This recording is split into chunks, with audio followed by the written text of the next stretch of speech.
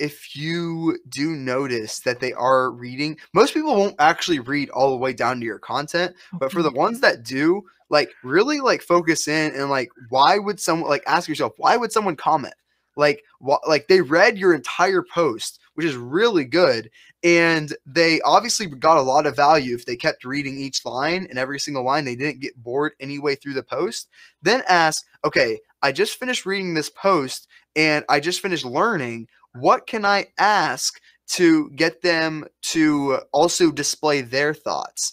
And usually on posts that are highly disagreeable of what I might say, usually get lots of comments and where they start arguing and things like that. Like I don't do like I'm not like yo, it has to be my way, but I do throw out things that aren't like the normal. So there are things out there that I just spit out because I know that they're the truth. They're my truth at least. So that's where I just ask myself, how would I get myself to comment on a post and make it not fluffy? And that's how I get people to comment on my posts.